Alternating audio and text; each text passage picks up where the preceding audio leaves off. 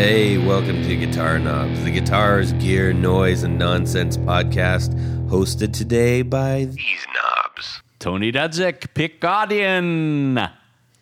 Jared Brandon in hot Nashville. All right, yeah. Hot Nashville. Hot Nashville. And hey, everybody, it's Tyler. Welcome to the Guitar Knobs Podcast. We are thrilled to death that you are listening to our little show. We just hit 275 episodes. Oh, my. I can't actually believe that. And it's largely due to the help of our supporters. I know I'm putting that right up front here, but the reason is we've got one of our longest running ones on the phone right now. Who are you? One of the longest running peoples. I am Grand Poohbah, and I think second ever patron of this fine establishment, Martin Cliffe. That is correctamundo. Oh, what would we do without you, my friend? Well, we'd be doing it for a lot less. We would have stopped at 175. Yeah, possibly. And Martin is unique in that, well, you're going to find out all the reasons Martin's unique, aside from being a nice chap and a gear nut. But he's got a very interesting life style, I guess you might say. Is that fair to say, Martin? Yeah, I guess so. Okay, good. Pretty varied. I got that one right. I haven't screwed up yet, Tony. Good job. Thank you. I One appreciate for Todd. it. I like that. Keep track. I know he is always keeping count.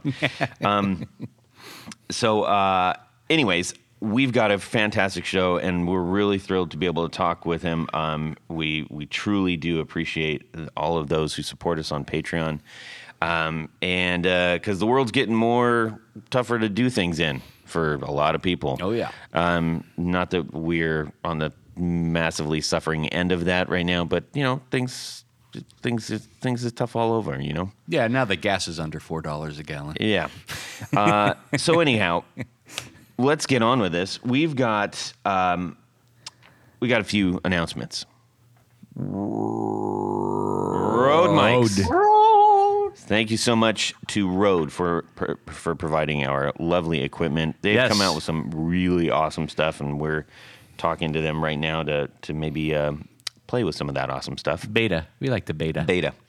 So if you're creating content out there, I highly recommend. There are so many fantastic pieces of equipment that can really, really up your game. So definitely, if you're checking out new stuff, they are definitely worth the look. So thanks to our pal Nick Stillman down there, I should say. Down under. Yeah. And also, I wanted to mention we've got James Pennington also, Poohbah, coming up, and he sent us his pedals, as I mentioned last week, and we'll be giving those away after he's on. That's okay. Smart. We want everybody to him to talk about it and all that stuff, and then we're going to give them away. Just so you know, I don't want to bury the lead, as they say in the biz. I don't know if they still say that in the business. Don't bury the lead, Tommy. I don't know. Actually, on that note, I got to watch His Girl Friday with my youngest daughter last night. We love watching like classic movies and stuff like that. And she's opted for like all of the not classic movies after that house, Full House and all that stuff. That's she wants to watch all that stuff. But we were flipping through the channels. And she said, "Can we watch His Girl Friday?" And I was like, "What? Yes, we can." And if you haven't seen it, if you don't know what I'm talking about, it's an absolute must watch from 1940, starring Cary Grant. And it's Judy. Well, it's not that one, but anyway, it is such a dialogue treat. Because it's so fast moving and fun. Anyways. Wow. Welcome to 1940. Yeah. Woo. It's crazy to see. Think about how that's 82 years old. It's remarkable how much the world's changed. Is Cary Grant still alive? No.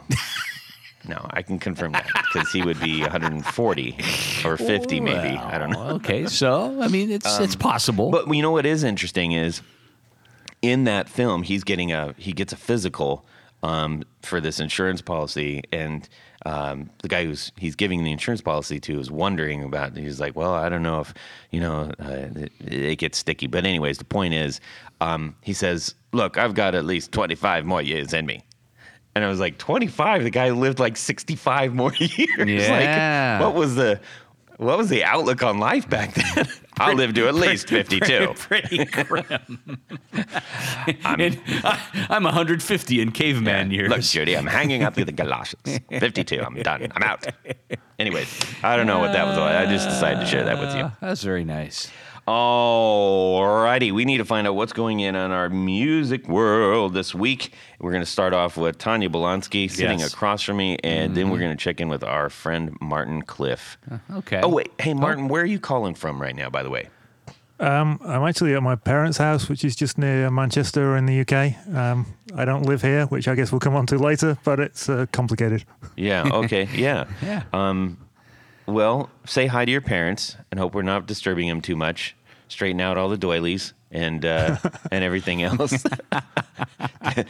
And try not to move around. I don't want you to make too much noise on the plastic covers on the couch or anything like that. Anyways, Tony, go. Sorry, I'm boy. You're just this coffee is working, man, baby. Woo! I don't think is that coffee in there? Yeah. So let's see, my music world this week. I was perusing the latest edition of Vintage Guitar Magazine, the one with Skunk Baxter How many on the times cover. has your mother told you not to peruse? I like to peruse. But there's an article. Dumb. Go. I don't peruse. Go, I don't peruse in talk so public. I don't talk. Yes, let's turn off Todd's mic. So in this issue, there is an article on two of my favorite things. Is this from your stack of really old magazines? No, this is the latest issue. Oh, you said that. Yeah, Sorry. I did say that, but that's okay, Todd. You're not listening. Continue. You're just worried about what you're. I'm worried about Jared's refrigerator. You're worried what the next words are going to be out of your mouth. So there is an article about Steve Evans, and he is he loves guitars and he loves vintage cars, as do I. Those are two of my favorite things, and I do. You have never once mentioned vintage cars on this show. I'm acting surprised because I am. Because I try not to reveal all of my cards. Wow. I'm still waters run deep. You're gonna share that in the jacuzzi like in a couple of weeks. Yes, right? Todd, Okay, pass me that. Anyways, go ahead. So it's really cool. So Steve Evans has been over the last I don't know how many years photographing cars and guitars with the same name. And he was inspired by an old Fender ad when they were introducing the Jaguar. And it's a picture of the Jaguar guitar in front of... MG? In front of an Aston Martin, no.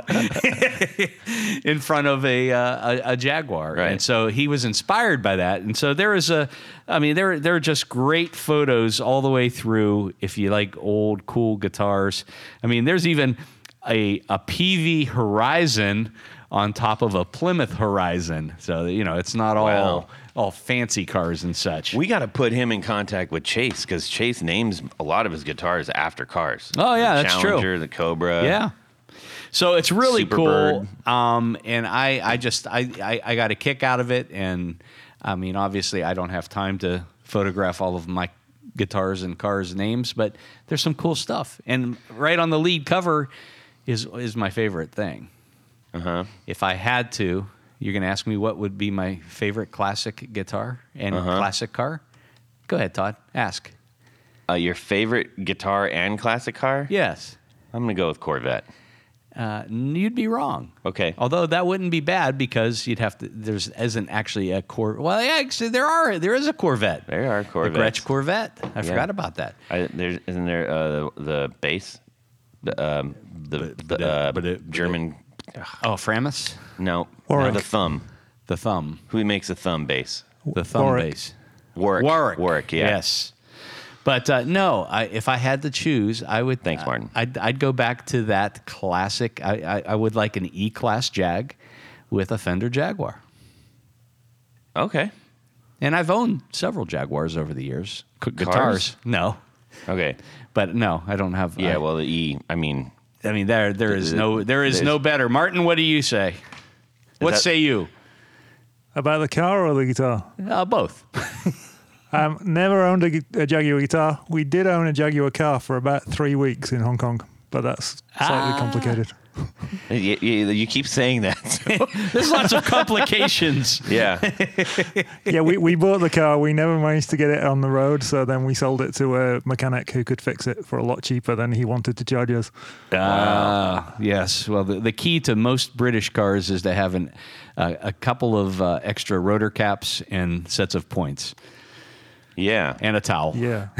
Yeah, this was a big XJ6 limousine that we got for a ridiculously cheap price, but unfortunately, weren't able to drive it. Crazy. And Tony, I know you've been waiting, maybe there is an Element guitar out there, since your favorite car is the Honda Element. No, it's not necessarily my favorite. What would that guitar look like? I mean, that would just be square. Oh my goodness! Probably the closest thing would be that Epiphone Airstream guitar that they had out, the trailer guitar, and there'd be like a compartment for like a granola bar, but not a good one, just the standard, a 5-year-old granola bar, the standard Hidden Valley Crunch.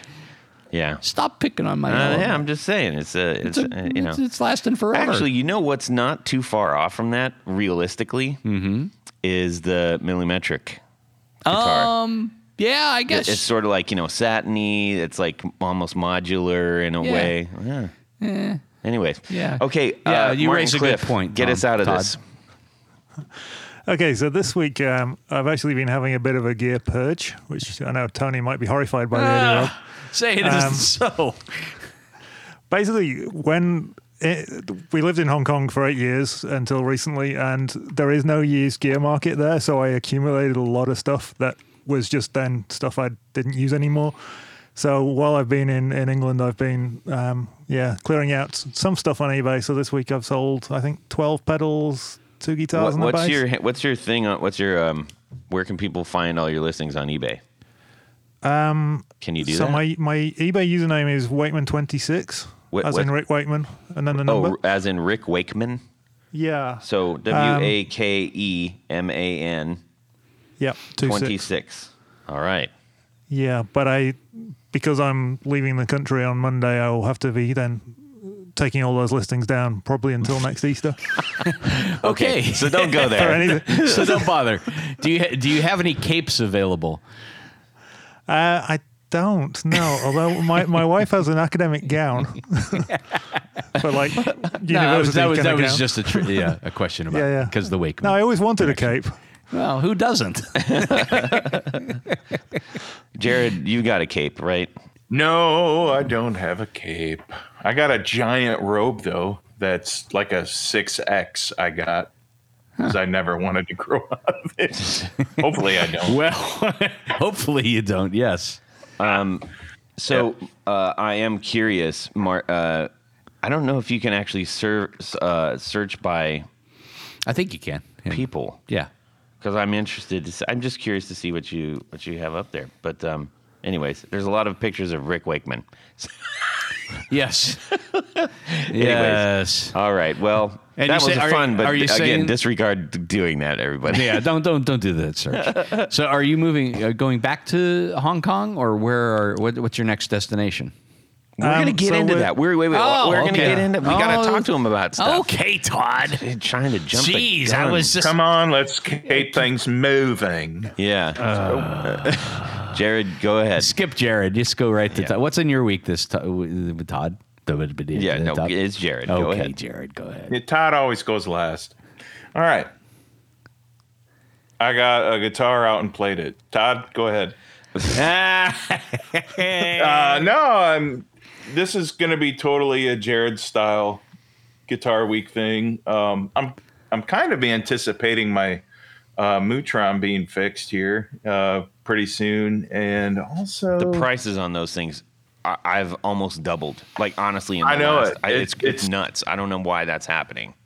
It's crazy. It's totally crazy. I'm just anticipating. It should be right around now or next week, and when I get an email saying, "Oh, your your biphase is done. So I cannot wait to get that back. Oh, that'd be nice.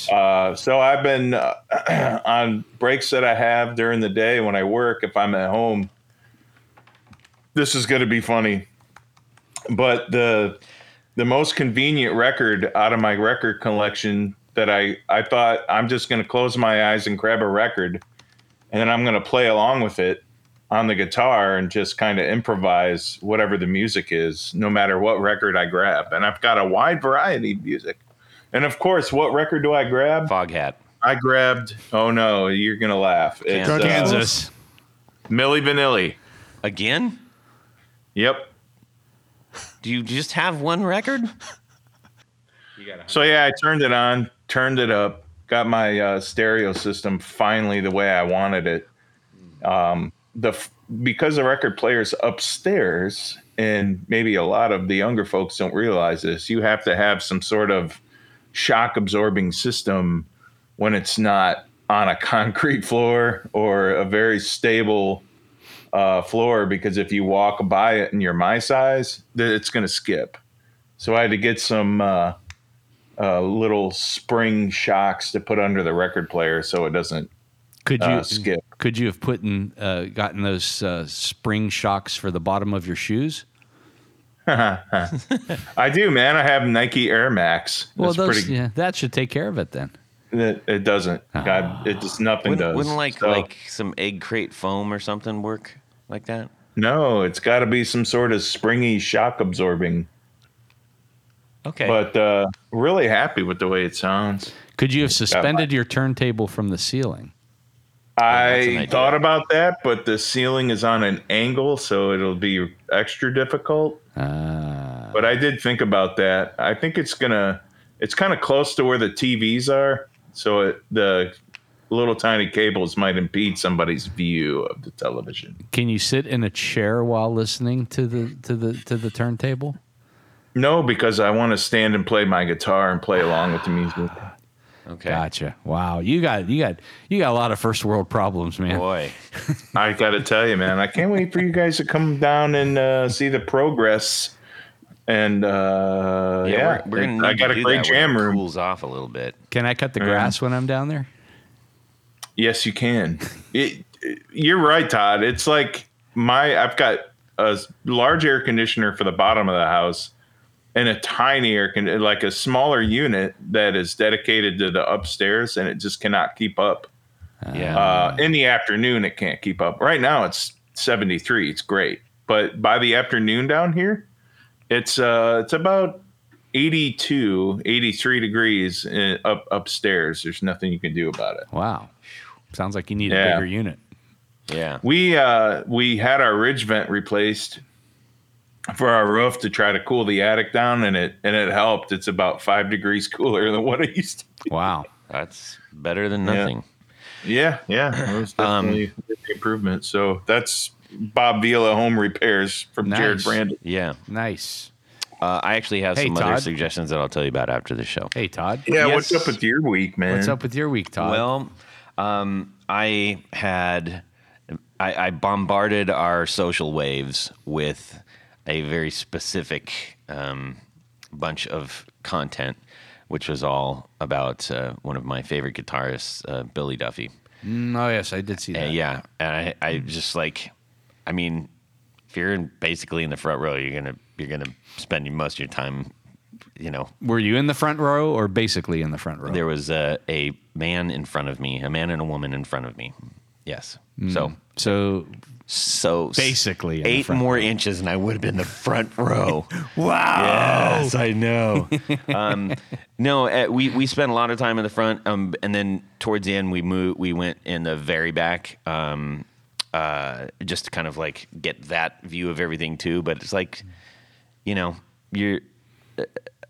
wanted the experience of just being, right there. I love that. Anyways, so it was really fun. I just had an absolute blast. The show was so good. I highly encourage if you're able to catch the cult out on tour, I really highly recommend doing so because they put on a really fantastic show. Aside from the music being, great, if you like that kind of thing. What's not to like? Well, yeah, I don't know. Lots of people don't like lots of things. Like me, I don't like lots of things. I like a lot of things. I also don't like a lot of things. Wow. Anyways, so that was a treat. And a bonus out of that is that I may have got a connection to possibly getting... I'm going to just put this out in the ether. Any more vagaries in there? Possibly getting the said, Almost said possibly person getting... on the show. If I say it out loud, then I might jinx it. But... Yes. Yeah. If you say it 3 times, it'll happen. I got some lead. I got some connection. Nice. And it was funny because I went with Leah, our singer from the Valentinos, and I said, she said, "What are you bringing a shirt in for?" And I said, "Well, I want to give it to him." And in my head, I was like, "Oh yeah, I'll just be like, hey Billy, here's our shirt, right, from the Valentinos." And then we talked about it. And we're like, is that going to be really weird? We absolutely could have done that. Is that going to be weird? And I was like, oh, this is lame. I'm going to put it back in the car. I'm not 15, sheesh, but I felt like it. And it was... yeah, it's pretty... You must be approaching middle age if you all you get are T-shirts instead of other things being thrown at you on stage. I guess so. So anyways, that was really cool. But I also wanted to share, I don't usually do a twofer, but I'm going to share a twofer this week. So I was practicing set last night. We're getting ready to go in and record another, I don't know if we'll get a full album out of it, maybe an EP. But anyhow, so practicing stuff. And sometimes practice can feel just like that. Practice, where you go in and you run through the songs. And by the way, the Spark amp, this is not we're not getting anything from them, but holy mackerel, the Spark amp is such a great way to practice with things that you've already recorded or just learning. Holy mackerel, that has doubled my guitar playing time, at least.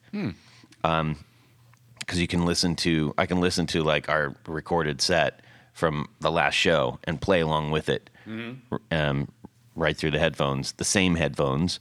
Back in the day, I used to have to put my earbuds in and then cans over it. Oh, jeez. But it worked. That's how I learned how to play all the Clash songs and everything. Anyhow, I digress. My point being is, after I got through going through our set and some of the new songs, just kind of winding down. I kind of had, it's kind of like, I guess if you have to walk it off after you run, right? For a long distance, if you just stop it, your body kind of seizes up, where it feels better to kind of walk it off, right? Right.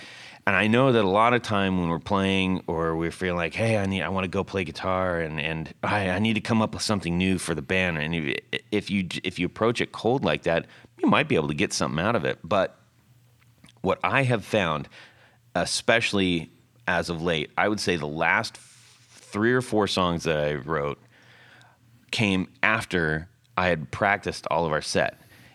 And I started to think, well, that's probably just because I'm like physically warmed up at that point. That's probably just to a certain degree part of it. And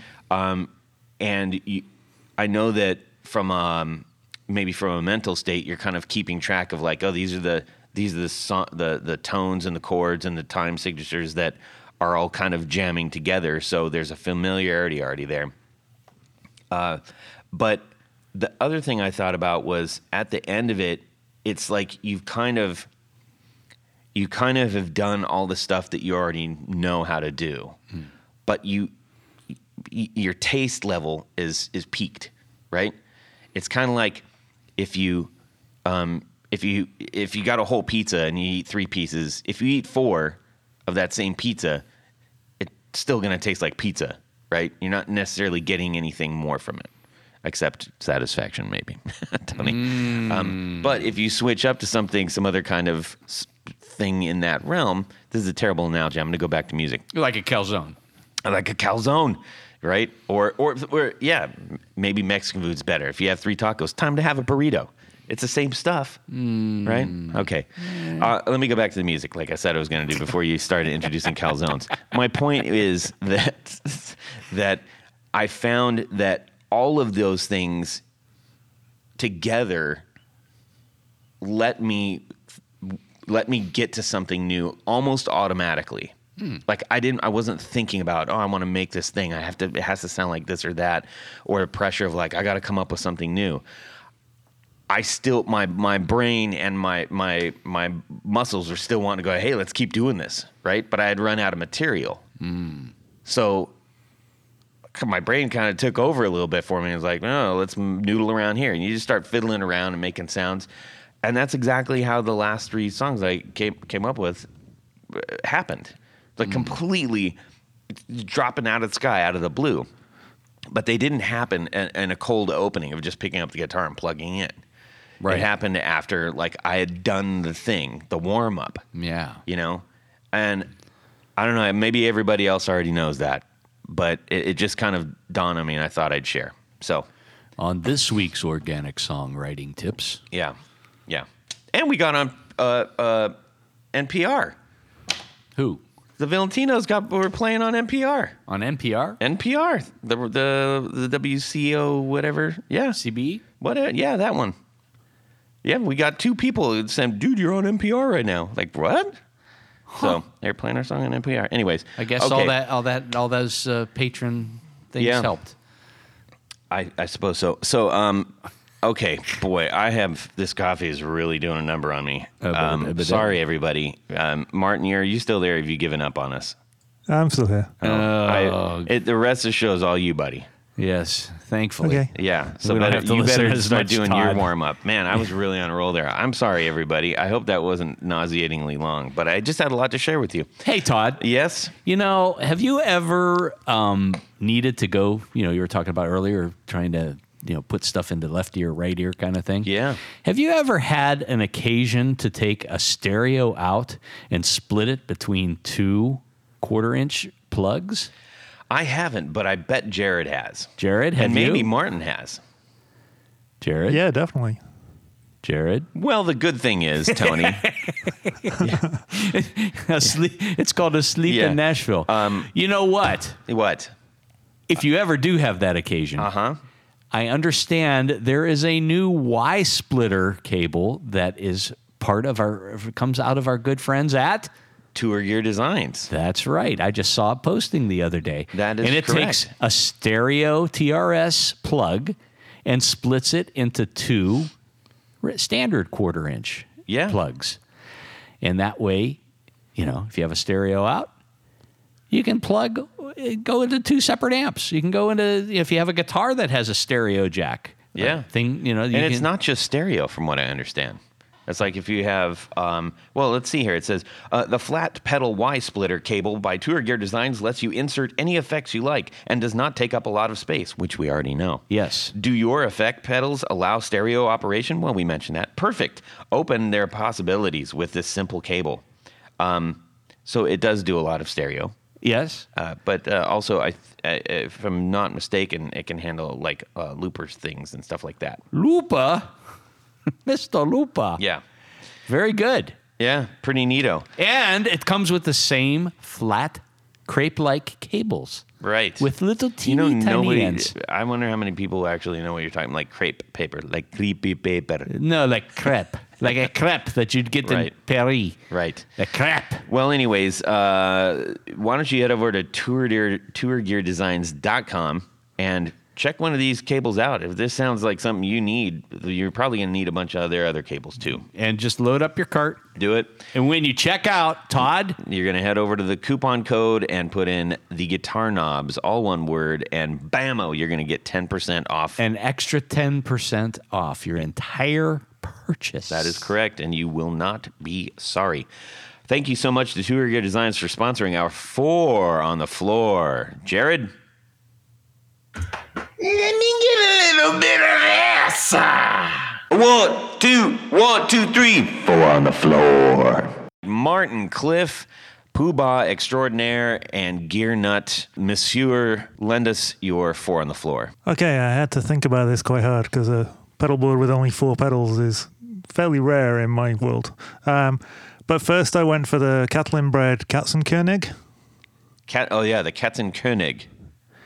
Yeah, which is not a pedal that I expected to like until I heard a demo of it. I think I'd love to play like Jeff Beck, but I don't. But one of the demos, someone did a version of "'Cause You Ended as Lovers," and it just sounded so cool on that demo of that song played through this pedal. So I went out and bought one straight away.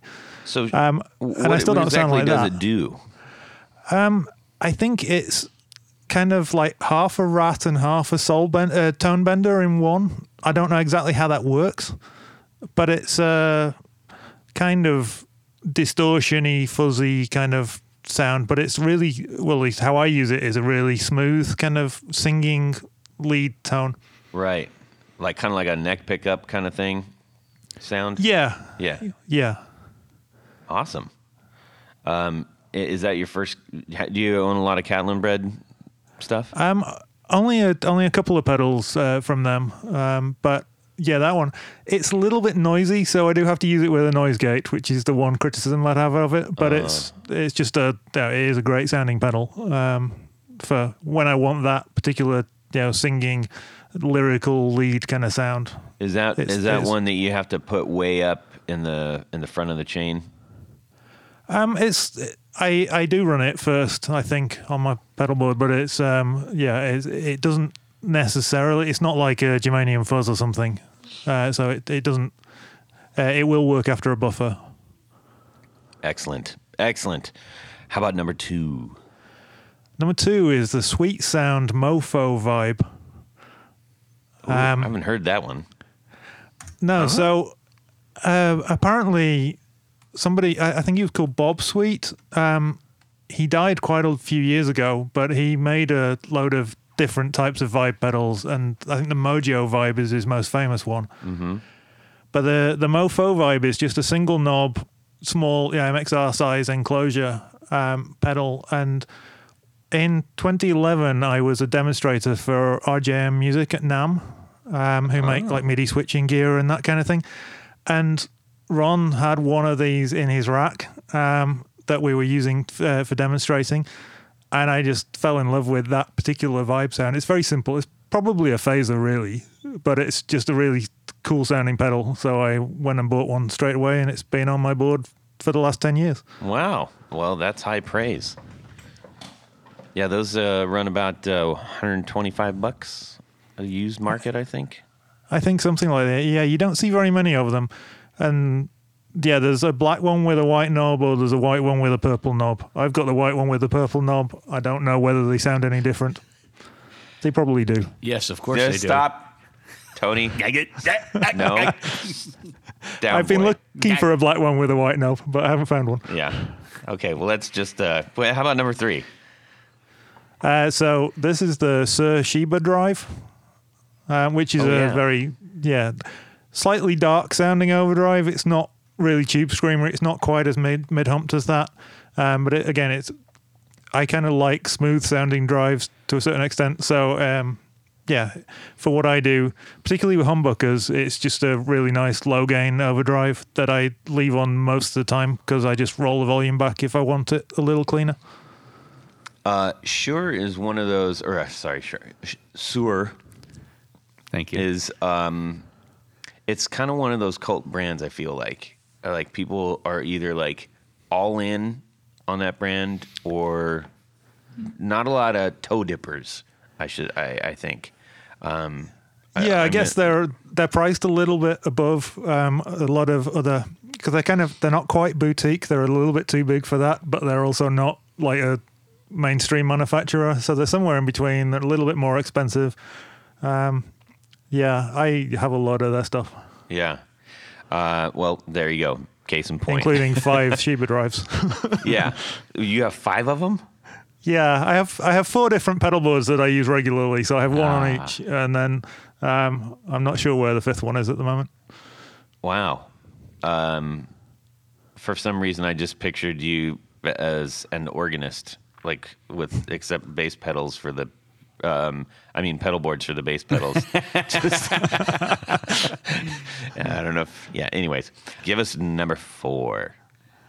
Okay, so for this, I mean, it would have to be a delay of some kind, and the delay that seems to have found its way onto my board most recently is the Mad Professor Deep Blue delay, which is a digital, but it's an analog sounding delay. It's just a very good digital recreation of one, so you don't have to worry about chip shortages and that so much.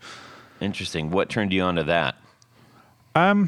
So I met the guys from Mad Professor, the giant Finnish guys, at NAMM in 2011. So, and I've always kind of been interested by what they were doing.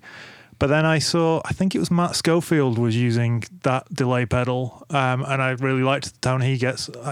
I like just a subtle delay, just to, again, thicken things up a little bit. And he uses it for that, and it sounds great. So I'd been using the MXR Carbon copy for years, and I just wanted something a little bit brighter sounding, and that did the job. Interesting. Mad Professor is kind of like one of those brands that were, I guess you could say, early quote-unquote boutique brands that maybe were almost kind of too early. It's like if they were earlier, their pedals would probably be worth a lot more. If they were later, they would be maybe more on more boards. They do make an awful lot of pedals, but they're sort of they're a known brand, but still obscure. They don't come up a whole lot in the 4 on the Floor. No, I wonder if they're more popular in Europe because they're made in Finland. Yeah, possibly. Although I bought them in Hong Kong, so I don't know how that works.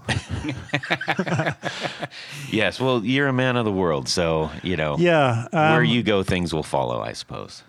Yeah, but yeah, I know that the history I'm not entirely sure of. There's some connection between Mad Professor, is it BJFE, and Barefoot Effects? Yeah, I think that there was sounds about right. some parallels in the design and stuff. I'm not entirely sure how that works, but Mad Professor seems to still be going a lot, or at least a lot more visible than either of those other two brands. Yeah, yep. Well, thank you so much for your 4. Oh, by the way, what pedal board are you using? Actually, thank you for your 4 on the Floor. Now we're out of that segment. Tell us about your pedal board real quick. So I use a mono pedal board. It's the small size, so basically a Pedal Train Junior size board, Cool. with about 9 or 10 pedals on. I'm trying to think now. It's been 3 weeks since I've seen it. And you have how many pedal boards? So that's my main one, and then I have a couple of smaller boards with like 4 or 5 pedals on each. I've got one here in the UK, and then I play for 2 different churches, so I keep a small board at each of those churches. Got it. And scattered around the world. Yeah, well, at the moment only in England and then in Bucharest, Romania, where I'm currently based. Right. Oh, wow. And then, so you bring gear to Hong Kong. I know you used to. Let's get in it. Hang on a second here. Let me instead of tracking your pedal boards all over, telling the story. Check the tracking. Martin, I think one of the things. By the way, everybody, we're talking about Martin now. So, one of the interesting things about you that we learned early on is I found it very interesting that you were living in Hong Kong. I think when you first joined us, you were in Hong Kong. And since then, you've, as we've corresponded, you're like, well, I'm in Bucharest now, or I'm in England now, and that just is a kind of a fascinating story there. So, can you kind of give us the background on where and why your travels have taken you to places? Sure. I mean, it's all my wife's fault, really. She is a teacher, a chemistry teacher. And after a few years in the UK, she was looking for a new challenge, and someone said, "Well, why have you tried looking at international jobs?" So there was a chemistry teacher job came up at a good international school in Hong Kong. She applied for it, and off we went. She got it, at least, and then off we went. She is of Asian descent, correct? Yes, she's British-born Chinese. British-born. So she had at least probably a little bit of a leg up there, right? Yeah, my father-in-law was born in Hong Kong. He's lived in the UK since the 60s, but he still had family over there. How long were you guys out there doing that? We were working in the school for 7 years, but then we spent an extra year in Hong Kong volunteering full-time for a charity that redistributes goods from people who have too much to people who don't have enough. Oh, that's awesome. That's fantastic. It's funny when you were just talking about the Hong Kong and British connection. My head immediately went to one of my favorite authors, James Clavell, who did an entire series on this historical link between England and the UK and how that all started up, how Hong Kong started and all that stuff. So I'm sure you're probably not tied to the family that was in that book, but it's in my head you are. So there. Okay. And by the way, that's, if anybody's like, what's he talking about? James Clavell is the one who wrote Shogun, and then followed up with an entire series beyond that. So a lot of people will say, oh, wait, Shogun, I've heard of that book. Yeah, well, dig into it. Arguably the best book series ever written. Just saying that out loud. You're in Hong Kong for a long time, and then we were catching up, and you said, I'm going to be moving to Bucharest. How does one get from Hong Kong to Bucharest? I mean, I know it's a plane probably, but... Yeah, we'd got to a point in our life where we were ready for something new. Hong Kong is a very exciting place, but it's quite tiring. It's a very lively, high energy place. And by the time we'd got into our 40s, we felt that we wanted somewhere that was a little bit calmer and also a little bit closer to home, because parents aren't getting any younger, and we wanted to be within 3 or 4 hours of them rather than it was a 13-hour flight from Hong Kong. Do you know people there already, or? We didn't. We soon got to know a couple of people through mutual friends. But it was just, again, just looking at which international schools were advertising for jobs. We ended up in a position where we basically had to choose between Lisbon in Portugal, Bratislava in Slovakia, and then Bucharest in Romania. And Romania just felt like the right place to be. Interesting. You are very involved in music. This isn't the podcast about your wife's show or anything like that. But you've shared a lot of on your socials and just kind of back and forth with us. We've seen a lot of gear. You have quite a lot of gear. You like to experiment. I'm curious, as you're going from country to country, it seems like that would be limiting, because you'd be like, well, I'm here, but I can't. Either gear is really expensive, it's hard to get. How am I going to bring this everywhere? Tell me about that a little bit. Yeah, I think before we moved to Hong Kong, I had a bit of a clear out and sold on anything that I didn't see me absolutely needing before we moved. Because at that time, we didn't have a vast amount of spare money, so we were trying to keep shipping costs as low as possible. I think I sent 2 guitars and a bass over, and a handful of pedals. But then Hong Kong is a really good place to get gear. There's no import tax. There's no sales tax. So you can get stuff relatively cheaply, and salaries generally are pretty good over there. So I built quite a stockpile. Quite a ridiculous stockpile, really, of gear during 8 years in Hong Kong. And then it was a case of, okay, now we're moving in 2011 during a global shipping crisis in the middle of a pandemic where everything costs 3 times as much as it should to ship. You mean 2021? Yeah. Okay. Sorry, I said 2011. Yeah, I was like, wait, there was Where one did that back then? decade go? Yeah, so it was a challenging time to move. I ended up shipping 19 guitars, a drum kit, 4 keyboards, 6 or 7 amps. Oh my! And then maybe 90, 100 pedals, which is why I had plenty that I could clear out at this time. Wow, you're making a lot of people consider Hong Kong right now, I'll tell you that. Yeah, I mean, it's a fun place to go for a few years. It's definitely worth visiting. It's a great place to visit. But if you can, living abroad just for a year or two is great fun. Yeah. I can definitely recommend it. Were you just playing just to play for yourself? Like, were you, I think I recall you talking about like teaching music. Yeah, so after a while of kind of just being in the school community, I gradually took on various roles, including running sound and lights for the theatre and stuff at the school. It was a big international boarding school. And then I got to know the music department, and when one of the guys left, I was asked, do I want to start running? I'm not a qualified teacher, so I couldn't teach classroom lessons, but I could run ensembles and extracurricular activities, so like band sessions. So I started doing that, and also did some bass guitar one-on-one tuition. That had to be exciting and a new challenge, I imagine.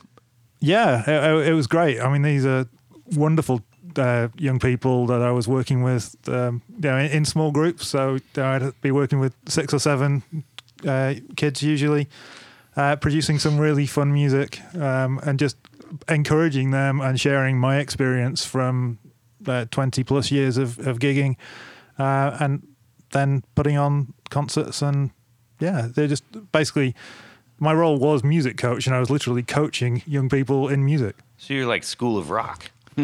Yeah. You're Jack Black. Yeah, I mean, but I think that the school saw me basically like a sports coach, but for the music department, and so I rolled with it and had a wonderful time. I did that for about 4 years.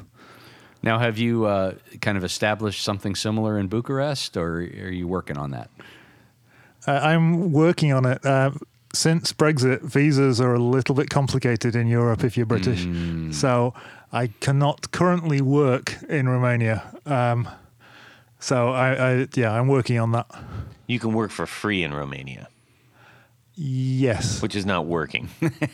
That's called volunteering. Volunteering, yes. Tony helps me with words. Yeah, still working on my residence permit as well. So I've been in and out of the country for various times this year. I had to come back for 3 months in the winter to the UK because my visa ran out, and then went back for 3 months. That visa ran out, came back to the UK, and then I managed to get it's called a family reunification visa at that point. So I was no longer a tourist, so I could go back in on that visa. And now I'm applying for residency, but it's, complicated, as I think I've said a few times. Yeah, that is. I can't. That just sounds absolutely exhausting, aside from complicated. And the amount of trust you have to put in systems and waiting and stuff would have me clinging to the ceiling. That would be very difficult. You're a patient man, Cliffe. Yeah, I mean, what we've learned, Hong Kong bureaucracy is everywhere, and everything is very slow, but it's very systematic. So if something says it'll take 30 days, it'll take exactly 30 days.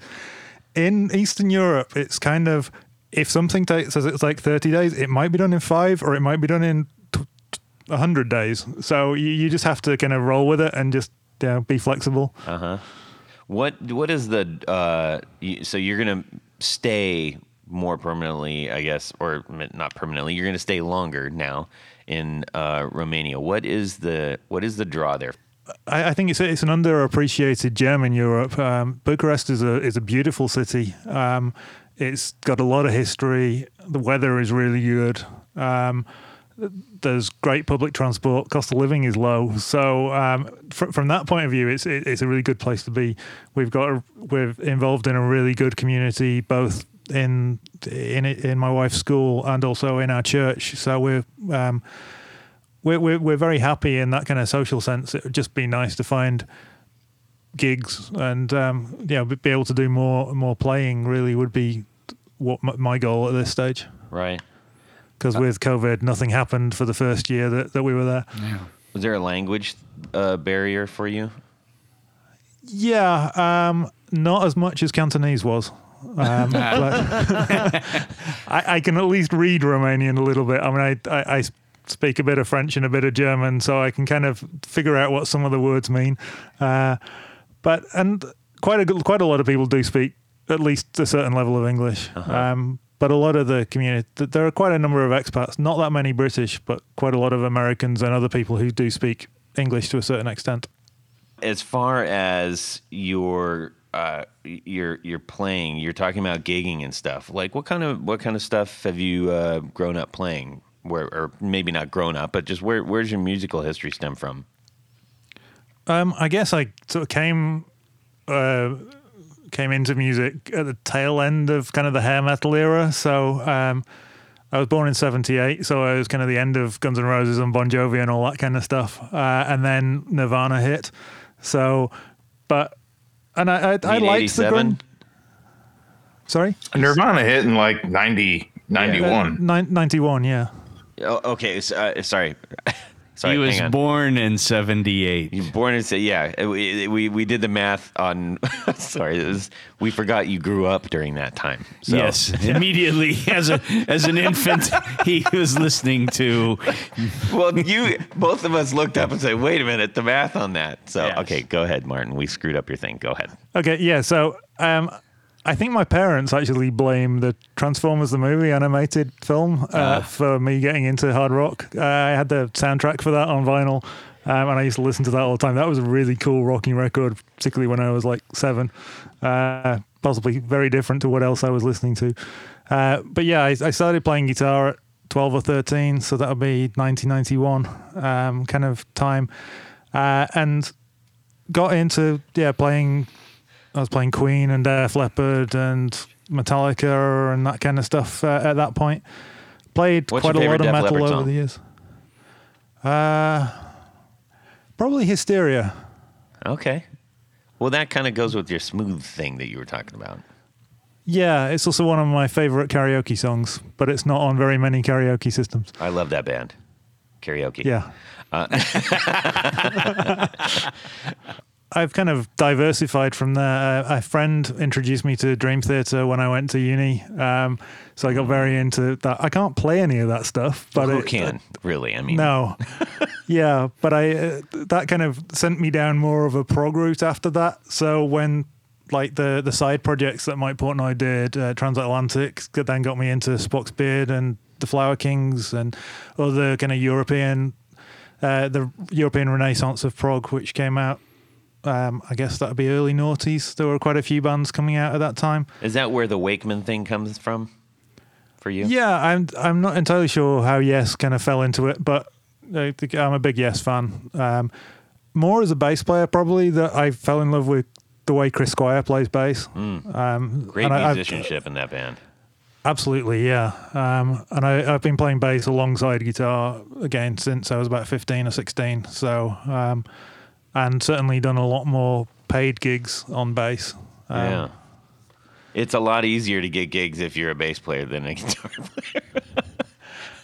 That's the thing. Everyone wants to be a lead guitar player. No one wants to play bass. It's like, yeah, but you can earn money playing bass. Yeah. It's true. Yeah.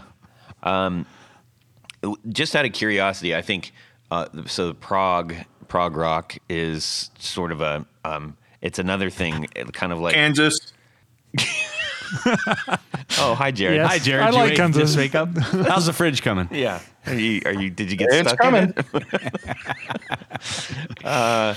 So, Prague is one of those things, kind of like sewer gear, where it's you kind of, if you're in it, you're kind of all in it, and if you're not, Not sewer gear. Sewer, Sir. It's like soldering.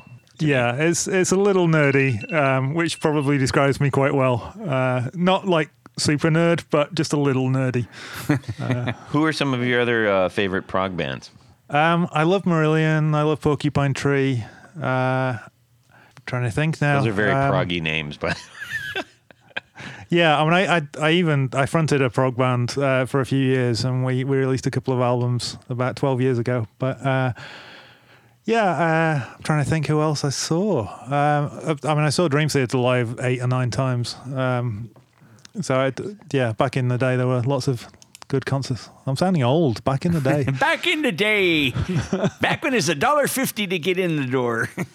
I guess my toe dip into prog really I reached the edge of the water with Rush. I do really like Rush a lot. Oh yeah, I completely blanked on mentioning Rush. Yeah, It's again, okay. huge Rush fan. It's okay, yeah.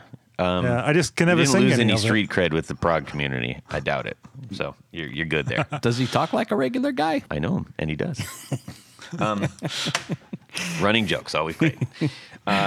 Okay, so let's see. Let's talk about some of your early gear. Why don't we? And then we'll get into kind of where you're at now. Where did you start off with gear? I started with it was an Encore. I think it was the E76. It was a white Strat copy, made in India. I think it was about £80. So what's that? $100. Yeah, it wasn't great. Basically plywood body. Yeah, it lasted maybe a year, and then I got like a Westone Thunder, old early 80s, kind of weighed a ton. Yeah, a lot of that hardware. Westone stuff though is really, really good. I mean, I wish I still had that guitar. Yeah. I remember the ads for those Encore guitars. They promised layers of sound. Yeah. Wait, hang on. Appropriate use. Absolutely. Yeah, I mean, it weighed a ton, but it got me playing, and it looked like Hendrix's guitar a little bit, except for a rosewood board. So That's cool. I think that was the reason. So I had that with a little 10-watt valve state Marshall amp, and that was my rig for years. And then you moved on to the Westone. Yeah, and then I think I had an Epiphone Flying V. Yeah. Good man. And then another Westone, because I needed money for a bass, so I sold my Flying V. I traded my Flying V for a Westone and some cash with a school friend. Do you regret that? No, I'd never particularly got on with the Flying V. It was not a great one. It was one of the ones. It had like a single locking tremolo. So it never stayed in tune. It wasn't great. If it had been a proper Flying V with like a fixed bridge, I may have got more into it. Yeah. But then I dropped that Westone on a concrete floor and snapped the neck. At a rehearsal, unfortunately, not at a gig. Otherwise, it would have been much more awesome story. Well, we were playing "Smells Like Teen Spirit," and my strap fell off. So It fell off, or you were doing a swing around I suspect the next I was swing? jumping around quite a bit at the time. Yeah, that's fun. So let's fast forward into now. Like, where are your musical tastes lying now? What are you playing, and what are you emulating? That's a good question. My main guitars are Sir Standards. I have 3. I at one point had 8, but Wow. I've reduced that down. Tony has made a couple of pickguards. Well, I think 4 pickguards for me. I for them. believe so. Yeah, both my main guitars have pickguardian pickguards. Of course. We would expect so nothing less. I have one that's absolutely. I have one that's a dual humbucker and one that's a 3 single coils. They come HSS, but I always find HSS is a bit of an ugly compromise. I'd rather have single coils and then humbuckers in different guitars. Now, and which models are these? They were the Sir Standard Pro. I think it's the Standard Plus is the current model, but Strats though. Okay. it's like Super Strats. They're a little bit smaller, not quite as pointy as like an RG or something, but not as rounded as Strats. I always find Strats like slide off my leg if I'm trying to place that down. I'm not a Strat fan. That is ironic that you're not a Strat Yeah, that fan. I play a 3 You single play coil all guitar, Strats. but I don't like Strats. You've mentioned like 6 Strats so far. I'm not a Strat fan. Now, have you ever owned any of the Pensa Sur guitars? I haven't. I've played one. It was beautiful, Yeah. but no, I've never owned that any. was when John Sur was just kind of getting You mean started. Sur? Sewer. When that sewer guy, but he hooked up with Rudy Pensa in New York, and they formed a company together to really get his the guitar line started. And I've played a couple of those, the Pensa Sewers, and boy, they're wonderful instruments. Yeah, I think that was even before he was working for the Fender Custom Shop. So yeah. That was a long time ago. Yeah, but I mean, Martin Knopfler's guitar is a beauty. That, they were phenomenal guitars, but they're very expensive. So, what is the draw to the I am gonna try to say. I honestly, I'm struggling saying this. This is ridiculous. I can't. I'm struggling with this brand and the thing that you melt. Solder. What is what for both of you? What is the draw to Mr. Sewer? Sewer? I mean, well, I can on myself. I would say because he was one of the earliest, I guess, boutique builders of guitars, and went on to work at Fender Custom Shop. Now has his own line of guitars. And amplifiers, and pedals, and yeah, pickups, yeah, the whole ball of wax. And I think that they're, the ones that I've picked up and played, I've just been really impressed with. How about you, Martin?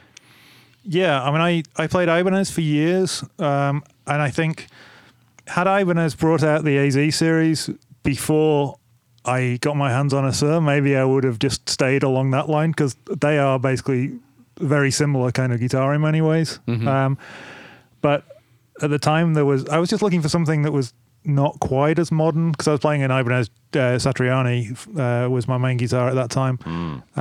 And I was looking for something. I inherited some money when a family member passed away, and I wanted to spend it on a special guitar, and that guitar is my Blue Sur that I've played for the last 7 years.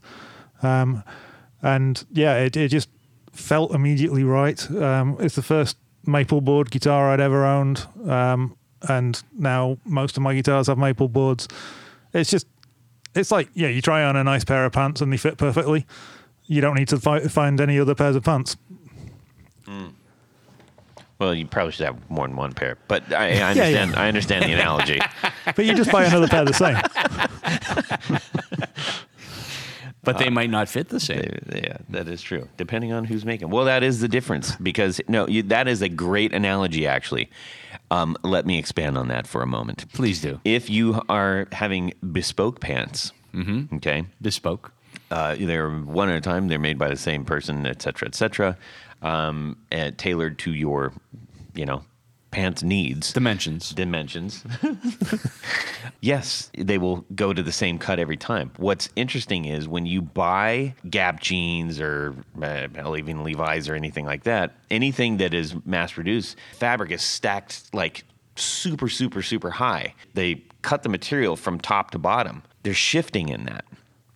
I'm not making this up. I used to have a very, very close friend who worked for a pants manufacturer, Banana Republic, and that's how I was like, why don't my pants fit the same? And she explained to me that was one of the reasons why. Not, maybe not the only reason, because they cut a big, tall pile of fabric. Right. It's interesting. I mean, it's not like you're going to get two sizes different, but just within a size, it can be different. So the same thing might be coming from any kind of a mass-produced style line of things where you're... Oh, yeah, totally. Yeah. Anyways. You're absolutely right. Thank you, Tony. That's twice today. Twice today. All right. That's a new record. And counting. All right. So, yeah, because this brand comes up, and when it does, it's like, it's just so good. But curious is what... So thank you for answering that, guys. Yeah, a lot of people don't like the headstock, so that puts people off. It's a bit kind of... It's... I would about to say chalk and cheese, but that's a very English expression. Chalk and cheese? Yeah, as in two things that I guess look the same but are very different. I think, I'm not sure. Like turds and chocolate. Okay. Yeah, that's not as eloquent.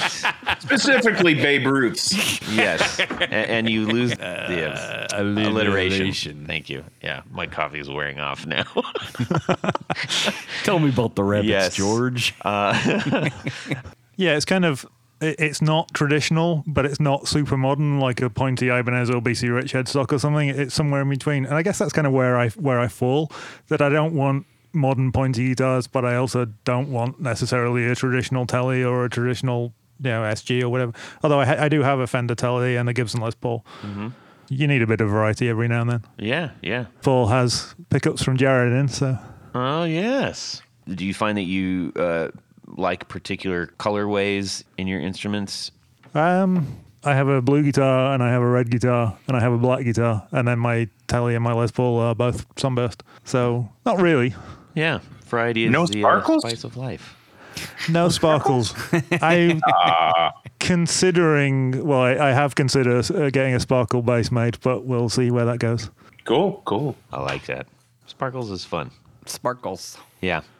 Let's talk about so from amp wise, where are you at with that? I'm using mostly Black Star amps these days. I've got a couple of the Nice. 10th anniversary Studio 10 combos from a few years ago. I think it was 3 years ago they made them. I'm personally a fan of the 60-watt Solo. Mm-hmm. Really good amp. Yeah, I mean, these little ones, they're 10 watts, they're single-ended, so it's literally just one preamp tube, one power tube, 12-inch speaker. Very, very simple. I run them pretty clean. I get my dirt from pedals. So I have one, well, I have two of each, but I have one that's 6L6 and one that's the L34 model. If your pedals disappeared in thin air for one day for no reason at all, maybe aliens or something, there actually is, in my opinion, pretty good dirt that comes out of the Black Star. That I think they did a pretty good job. Myself. Yeah, the EL34 one has a really nice drive sound. I'm not as much of a fan of the 6L6 drive, but the clean is better on that one, so it's a bit of a compromise. I agree. Right on. Now, traveling around all over the place, do you find that do you have like a more practicey kind of amp that you use? Not anymore. When I was in Hong Kong and I was like literally walking from place to place, I had just one of those little Boss Katana minis. But I mean, these are only, I'm trying to think what it is in pounds. I put neodymium speakers in them, the Neo Creambacks. Yeah. So they only weigh 15 kilos, which is what, 32 pounds? That's not too bad. No, so yeah, that and one arm, guitar case on my back, pedal board in the other hand. I'm good to go. Nice. You are such a supporter of, well, you support our show, which I can't thank you enough for, as well as so many builders that you've connected with. And not just our show, I know you support others as well. Can you just kind of share your thoughts about your place and your connection to all of us out here? Excuse me. Did you just throw up in your mouth right there or something? Not quite. Just a little bit of a little bubble. Yeah, I don't know. I mean, I just like the idea that small builders or people can put a company together, or even just themselves make something that's really cool and a little bit different. And even if only a few people get one of those and appreciate it, I think that may have come from being a prog fan. A lot of the bands don't have huge fan bases, but these days with the internet, you only need 10 people in one country and 10 people in another country and so on. And all of a sudden you can make an album. And in the same way, you get a few hundred pedals around the world to different people, or a handful of guitars in the right hands. And people are just making really cool stuff. So I love that while I've got nothing against playing Boss or MXR pedals or whatever it is, I like the idea of going at least. I'm maybe not kind of uber boutique guy, although I've got a few things by Alex at Xander Circuitry. But Man, he makes I some like great stuff. He does, yeah. I think I've bought 5 of his pedals. It's a shame that he's changed the format now. So I've got the old ones and the new ones are cooler. Yeah. But yeah, no, I love that. I don't get a lot of chance to use that kind of level of dirt in what I do. But the Junipero or Junipero or whatever. We never did sort that out. But did you get a chance to try that pedal that he put out? That was his big sort of exit from the mishmash of all of the dirt pedals that he was making into modulation. Did you? Yeah, no, I didn't try that. I think I've got the Surplus and American Geek, which I think were the 2 of the early ones.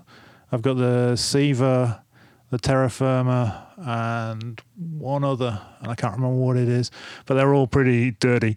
I think my alter ego has like a secret stoner doom kind of musical taste that I don't know about, and then every now and then I find these things on my board and think, what was I playing?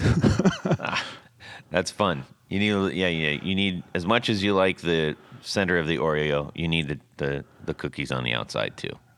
Yeah, so I'll find my Les Paul tuned down to like drop B or something, and a whole load of dirt pedals with lots of gain. Nice. Anybody else that you think you've paid special attention to as far as pedals or guitars outside of Sir or what you've just mentioned? I'm good friends, well, reasonably good friends, I guess, with Ron Manelli from RJM Music. Again, I did NAMM with them 11 years ago, and we've met up a couple of times since when we've been in California. And he produced, some of the earliest really good switching systems.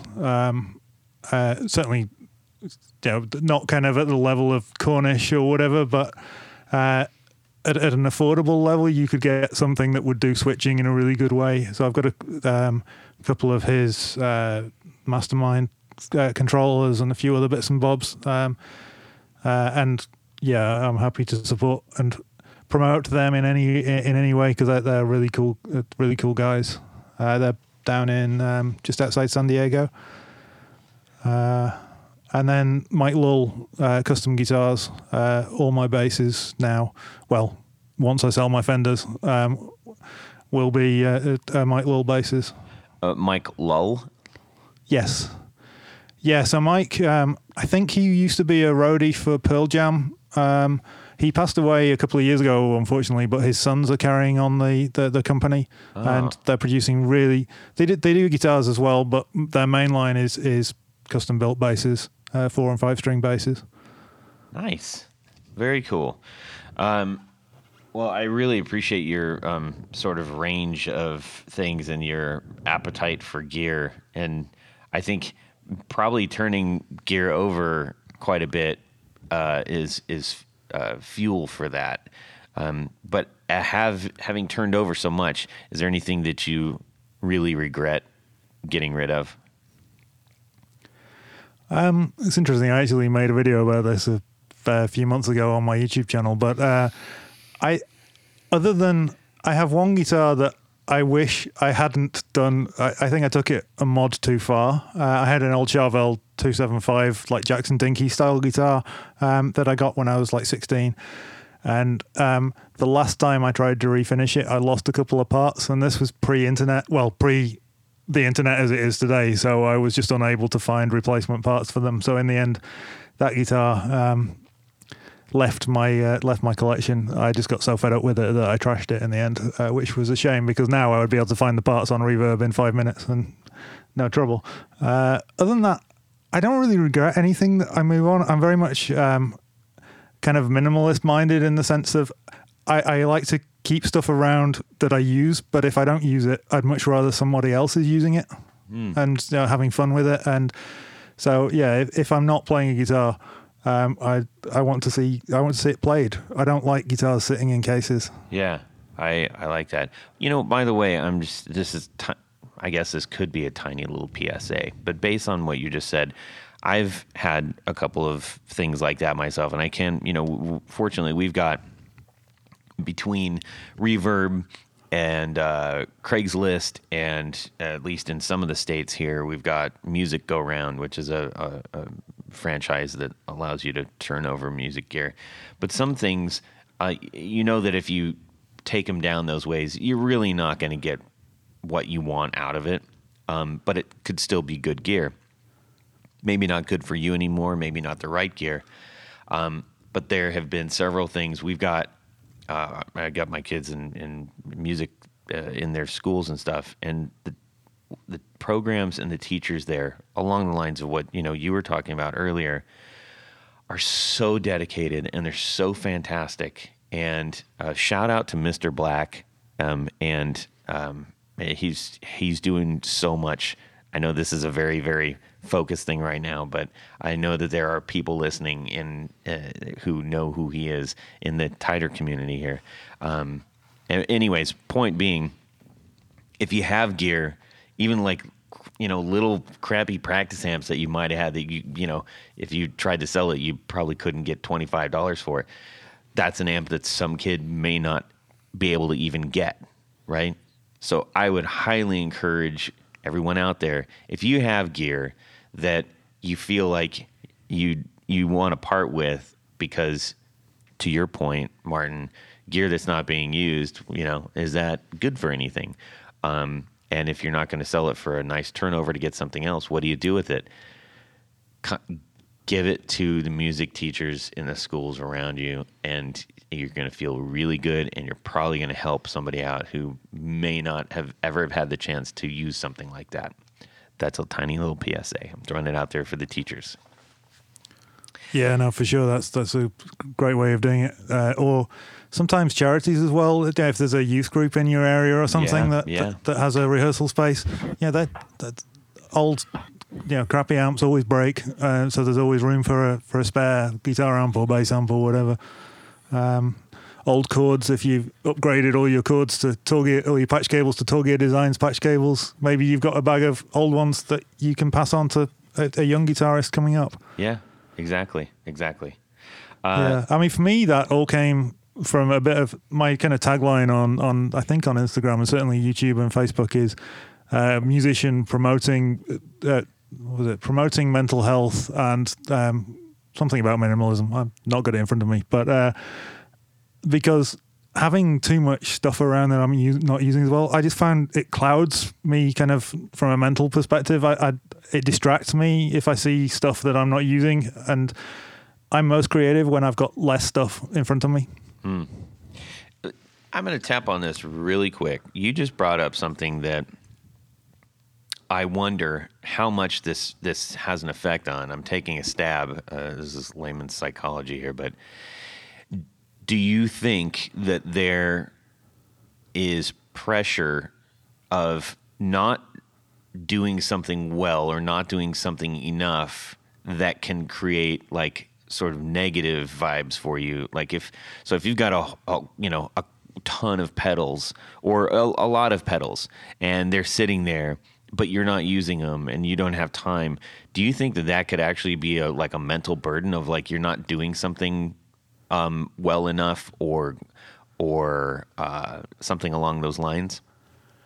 I think it can do. I think there are different kinds of people that respond to different kind of things.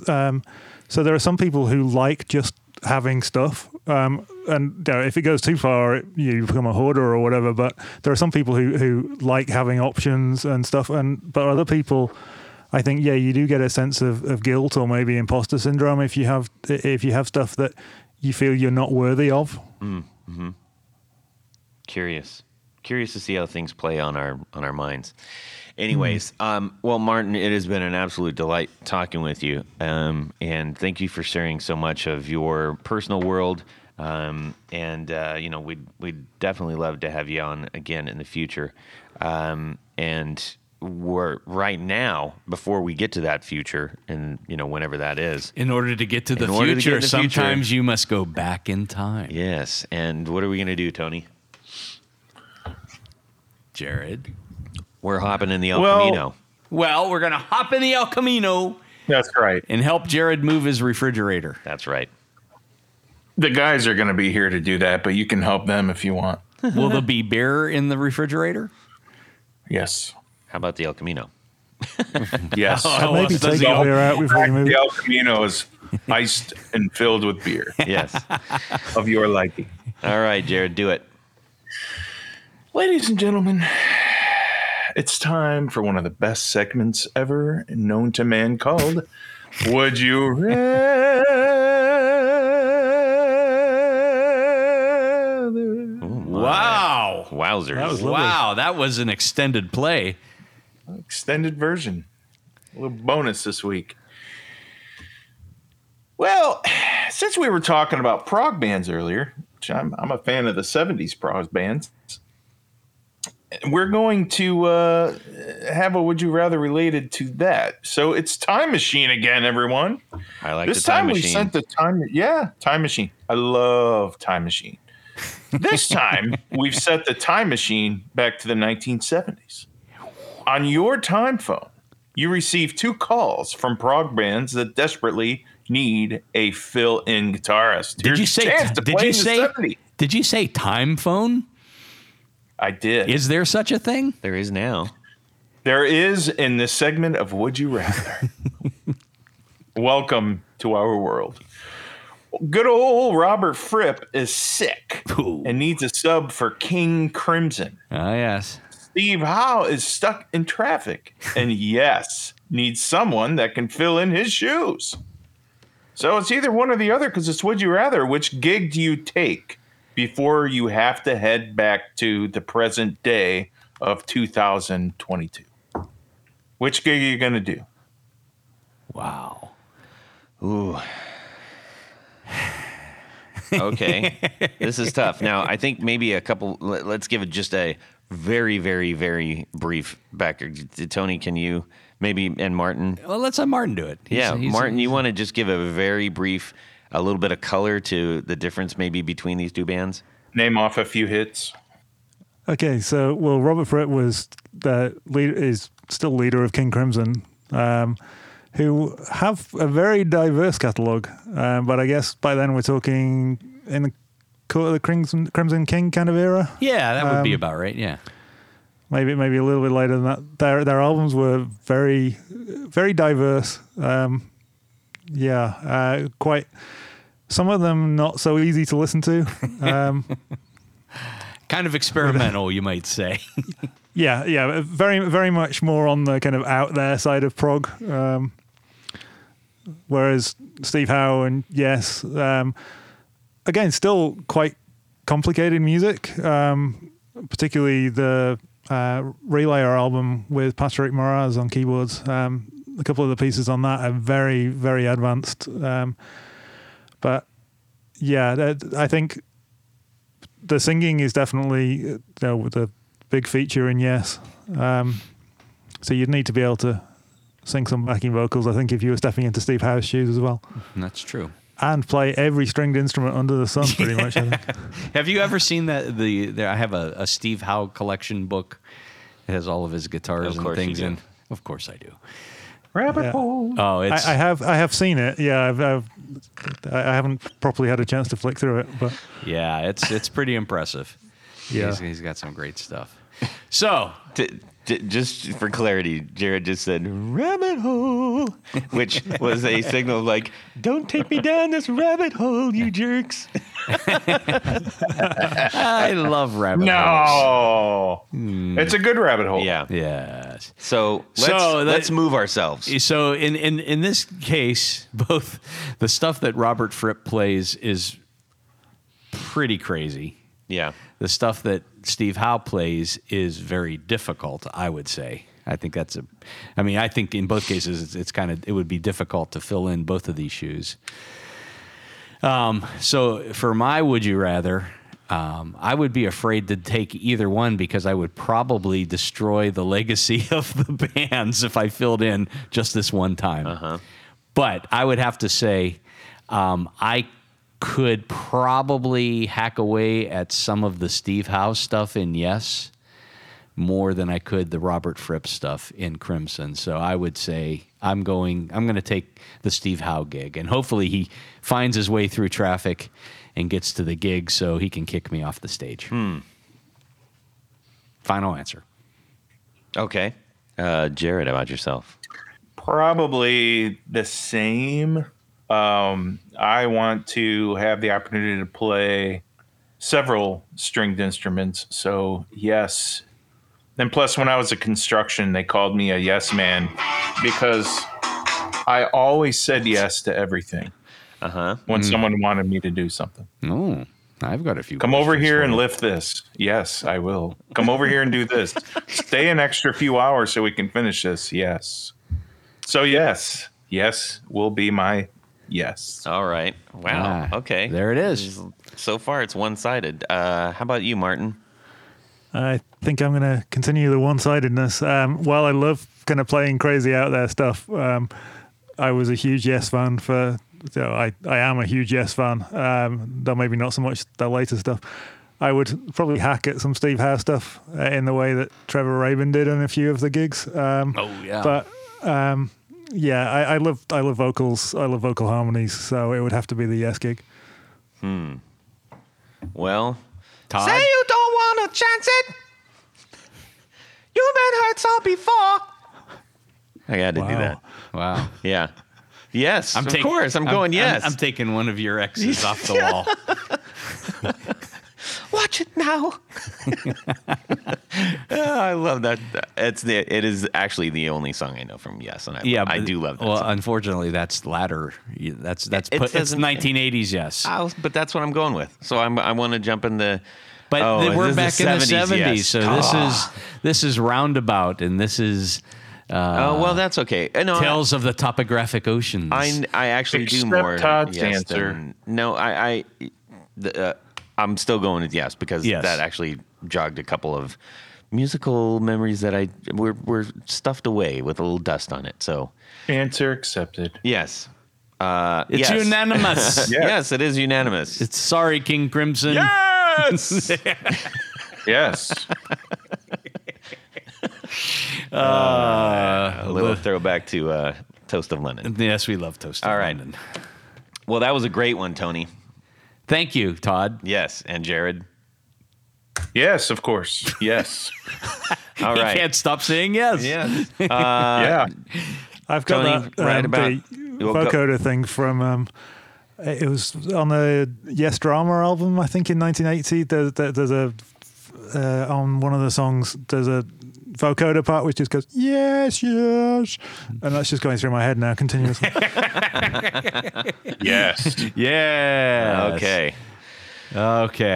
So, Todd, at this point of the show, there's a special group of people that we love to thank. And not for That's pity's right. sake. No, we just love to thank them. We do. These are our executive producers. Now, you might be right. wondering what an executive producer is, and maybe more importantly, how you can become one.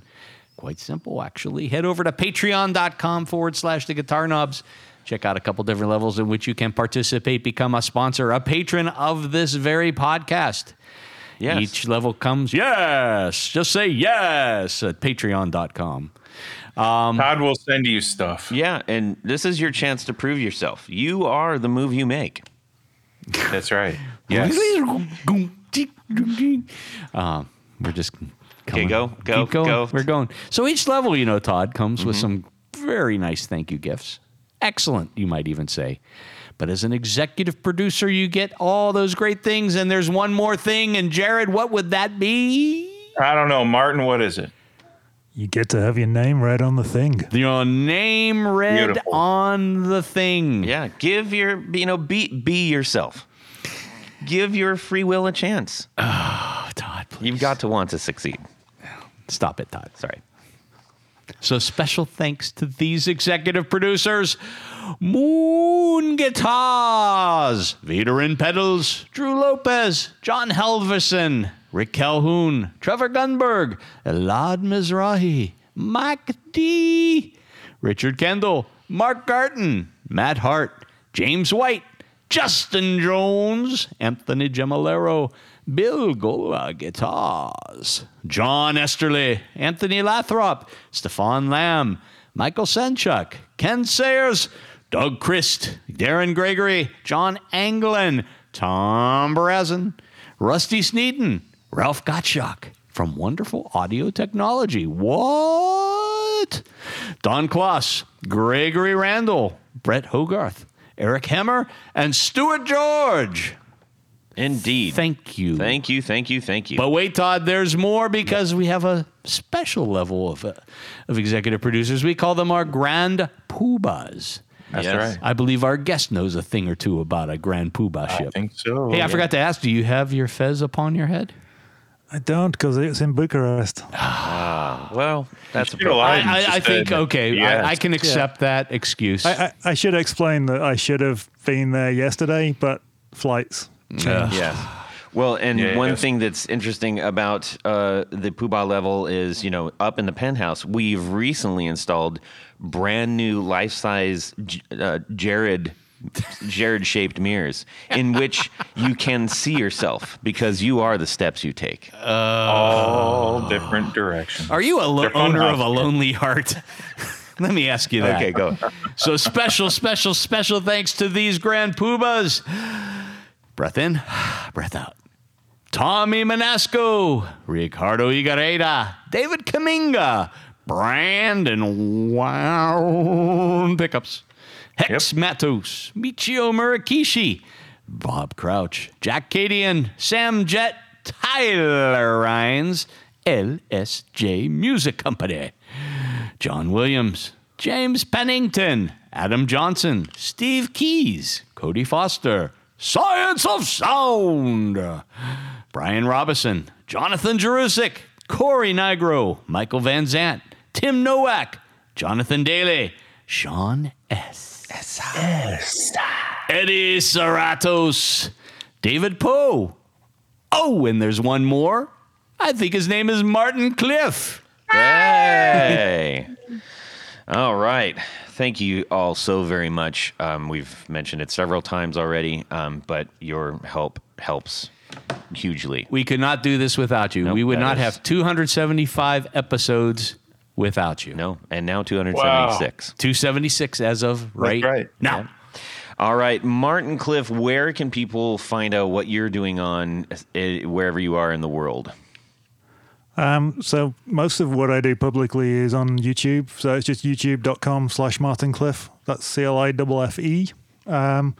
I talk about music. I talk about minimalism. I talk about mental health. Yeah, that's pretty much it. If you Instagram, same username, but mostly pictures of food. Yeah, that's right. You guys do take a lot of, but you're all over the world, eating all over the world. So Now, that's what cool. about the things that you don't do publicly? Anyways, Tony, how about yourself? Head over to pickguardian.com. Check out some of the things that I do, the things that I offer. Best thing to do, though, is shoot me an email. Let me know what you need, what you're trying to do. I can customize something special for you. Yes, we got to work on helping to show all of the fantastic materials that you have to work with. Oh, a yes, little bit more. I have a few of I those. think we need to Would you like work to see on them? something like that. Yeah, more than just gold sparkle. Yeah, like well, some people only your know. entire stock is reserved for me. So hands I think off. So. Got to buy a As full long as sheet you've got for white Todd. pearl, that's good. Yes, Yeah. indeed. Jared, You can find me on the fun channels of Instagram, jared.allen.brandon. And you can listen to my dogs bark too. There you go. No, give me a message and I will talk to you about pickups, gear, whatever you want. yeah. And Brandon Wound Pickups is still rolling strong with Zach at the helm. So you can still go over there and get yourself a nice pair of Brandon Wound Pickups. I actually just put some in my Flying V. That's right. So you can send me an email, Todd at theguitarknobs.com. You can also DM me on Instagram at guitarknobs. We would love to hear from you. Send us your fabulous would you rathers. Connect with us. Share your thoughts. And we really appreciate you all out there. Martin Cliffe, thank you so much for joining us. We really enjoyed talking with you. And thank you so much for your support. It's been a pleasure. Take care of yourselves, everybody out there. Have a fantastic guitar week and subscribe. Just some Weetabix and cup of Weetabix? tea, I think. Why not We- bangers and mash? It's true. It's a shambles. Anyways, I'm gonna get me out of that, right? That I would have definitely had to backtrack. Yes. Edit. Hello. Hello. Jared's hello? here. How'd that happen? I've Yeah, come he in. appeared This is my third on the time mixer coming in briefly the and then room. disappeared again. The first time I got you, Okay, number 3. That was number 3. Sorry, my bad. Well, I'm glad you're keeping track. Good job. Hang on. Oh, boy, I'm crashing now. We're counting backwards. How about number 2? Yeah. test. There you go. Test. There you go. Test. There you go. Right there. There you go. All right. All 3 tests were good. Or just like tape it open so you don't close it by accident. Tape that works, yes, or a zip tie. Is your Listen, fridge that was there? fun. Is that what the dogs are barking at, Jared? Yeah. Yeah, so fridge is here in the chat. Yeah. The second time I just got Martin. Martin. Why do you Cliffe. keep changing rooms, Jared? Just coffee. That's it. That's not good for you, man. No Weetabix? That's not good for your constitution. I wish I had more. Trust me. I was kind of expecting like half a cow or something. Constipation. Yeah. So every time I take a sip, I close it, and then every time I pick it up, I forget to open it. So one of these times, I'm gonna reverse of that, and it's come spilling out. all Maybe over you my should face. develop a lid that opens itself when it's tilted at 45 degrees. That's a great idea. Get on that, Tony. Okay, I'm working on it. We've been around you quite a few times where if breakfast doesn't happen, things are gonna go very bad for a lot of people. Like, Oh man. what? Just you. First time I came in, I just saw you. Second time I came in, I just saw Sounds like you need a new computer. Yeah. our guest. Try- This is the new. I don't want to think about that stuff. Let's. All right, let's not think about that stuff. I must not think bad thoughts. Yeah, exactly. I must not think bad. No, I don't. No, I don't. My computer's awesome. No. Let's rock this thing, man. Let's do a super good podcast. The queen has arrived. Oh, Yeah. let's move. Well, that's it for these knobs.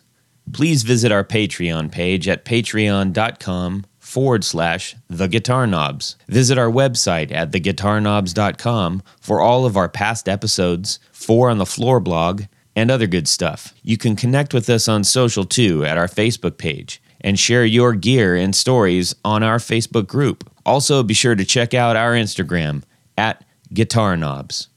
Catch you next time.